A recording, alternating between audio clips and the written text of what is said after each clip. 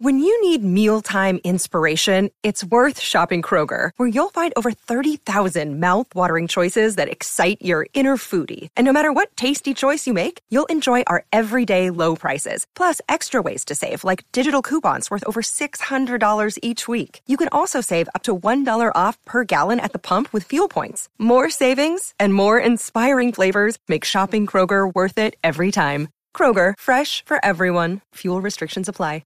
Here's everything you might have missed in Ms. Marvel Episode 5. Welcome back, you Marvel maniacs, to our weekly breakdown of Ms. Marvel. The penultimate episode of Season 1 time and again confirmed a major theory, introduced some shocking new developments, and raised some serious questions for the season finale. We're going to break it all down along with all the Easter eggs and details that you might have missed in just a moment. However, in order to do so, we need to spoil Ms. Marvel. So if you haven't seen the episode yet, leave now before it's too late. Touch me and I'll break your leg.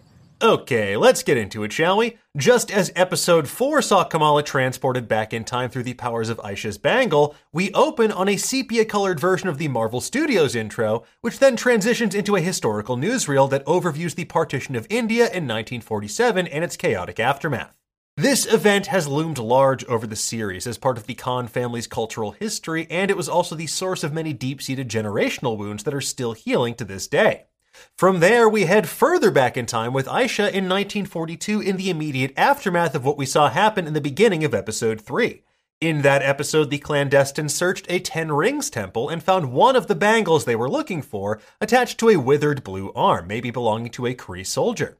However, their search for the second bangle was rudely interrupted when British soldiers arrived on the scene.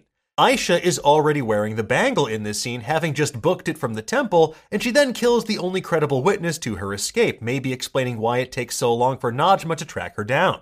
More curious is the line from Episode 3 about a mystery man telling the clandestines they would need to find 2 bangles. So is the other one still out there, or is it lost to the sands of time as well? Could the veil have been properly sealed without sacrifice if they had both bangles? Only time will tell, but that sounds like a Season 2 problem to me, especially with just one episode to go. Moving on, this time the Ms. Marvel intro titles are all written in Urdu, including one that features the red daggers and another that says A Sloth Baby Production 1947, because Kamala's been at this YouTube game for a long time. Eventually, Aisha wanders into a village where she finds her future husband and Kamala's great-grandfather Hassan giving an impassioned speech about independence from British rule. When Hassan wakes Aisha in his garden, his clothing evokes the color scheme of Kamala's future Ms. Marvel costume. And later, Hassan quotes the Indian poet and philosopher Rumi with the phrase written on Kamala's bangle, "What you seek is seeking you." As we see later in the episode, this powerful sentiment allows Aisha to seemingly summon Kamala in the future, but more on that in just a bit. We see Hassan and Aisha welcome their first child, Sana, Kamala's grandmother, who, as we've mentioned previously, is named for Marvel editor and Ms. Marvel co-creator Sana Amanat. Unfortunately, their peaceful life is relatively short-lived. Hassan and Aisha are routinely ostracized due to their Muslim faith in the wake of the partition, and Najma finally tracks Aisha down after she went rogue with the bangle for 5 years straight. This is the betrayal to which Najma alluded in previous episodes. Aisha doesn't want to return to the Noor dimension, and she definitely doesn't want to tear open a rift in reality like Najma and the other clandestines seem to want to do. Despite her attempts to flee with her family, that fateful night at the train station, Aisha is fatally stabbed by Najma with a Maduvu, a weapon used in the Tamil martial art of Silambam. This is the same weapon that she stabbed the bangle with in the previous episode, which in turn triggered the events that sent Kamala back in time. As she lies dying, Aisha pulls out the photograph of her, Hassan, and Sana and uses that as a focus for her power. Aisha says what you seek is seeking you and channels her abilities to activate the bangle. What she seeks is someone to help save her family. And what Kamala seeks in the present is Aisha and clues about her past. Hence, we get Kamala traveling back in time for a good old-fashioned predestination paradox. Interestingly enough, causal loops like these have been referred to as Jinn before by physicists Andrei Losev and Igor Novikov in their 1992 paper, The Jinn of the Time Machine. They chose that terminology because, like the mythical beings, they make a concrete impact but then vanish without a trace. And for a much more accessible explanation of Losev and Novikov's paper, check out David Toomey's 2012 book, The New Time Travelers. Now, as many predicted, Kamala does wind up being the person to help the lost young Sana find her father on that fateful night. The trail of stars that her grandmother claimed to have followed that night was the result of one of Kamala's hard light platforms shattering and slowly dissipating.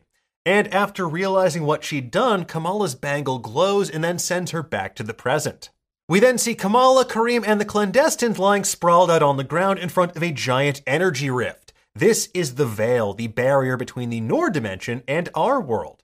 Unfortunately for the clandestine, this is not an E.T. phone home scenario. As Faria discovers when she gets a bit too close to the veil, it envelops her in a sort of purple crystalline energy, forming a sarcophagus before rending the flesh from her body. Now, perhaps it's because they needed both bangles to properly reopen the rift, or maybe something has corrupted the Noor dimension. It's honestly unclear. What this process does look a lot like, though, is Terrigenesis, the process by which those exposed to the Terrigen mists would become enveloped in a cocoon-like carapace, while the Terrigen mists activated their inhuman abilities. That's exactly what happened to Kamala in the comics and how she got her powers. It's also very visually similar to how this process played out on Agents of S.H.I.E.L.D., but whether that show's actually canon or not anymore, who knows? Now, of course, with that said, I think this is just a visual similarity rather than confirmation that Kamala is in fact an inhuman like in the comics. They've taken great pains to avoid that sort of terminology thus far, and the only known inhuman in the MCU was then immediately executed in the most gruesome fashion possible in his most recent on-screen outing.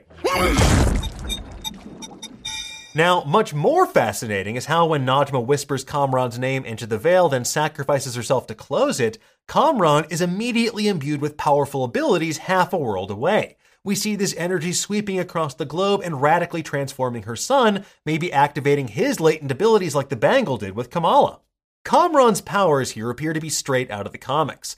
In the comics, Kamran first appears in 2015's Ms. Marvel number 13 and develops inhuman abilities just like Kamala.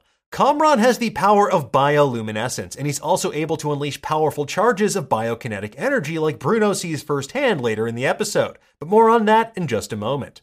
First, Kamala winds up getting two more important tokens of her character, a red scarf from Kareem, a symbol of the Red Daggers, and Muniba picks up a broken piece of Kamala's necklace. Originally shaped like the word Kamala in Arabic, it now resembles a lightning bolt that is straight out of her comic book costume.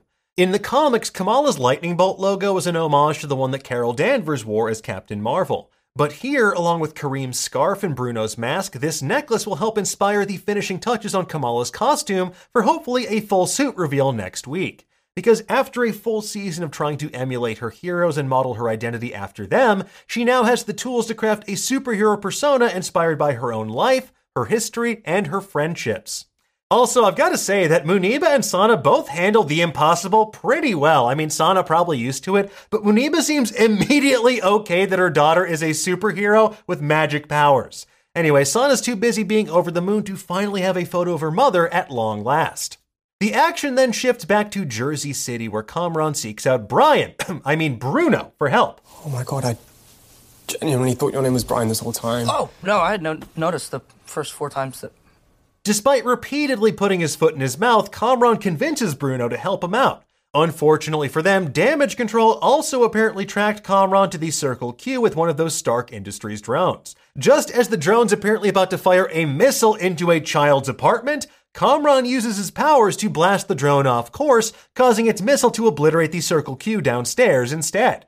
So it seems like Damage Control might need to rethink their name based on the trail of destruction they're leaving in their wake. Maybe, though, they can make up for it by giving Muniba one of those daughter-tracking microchips that she just found out about. Then why am I only just hearing about this? But that's a score that Kamala will have to settle with the help of her friends next week in the Ms. Marvel season finale.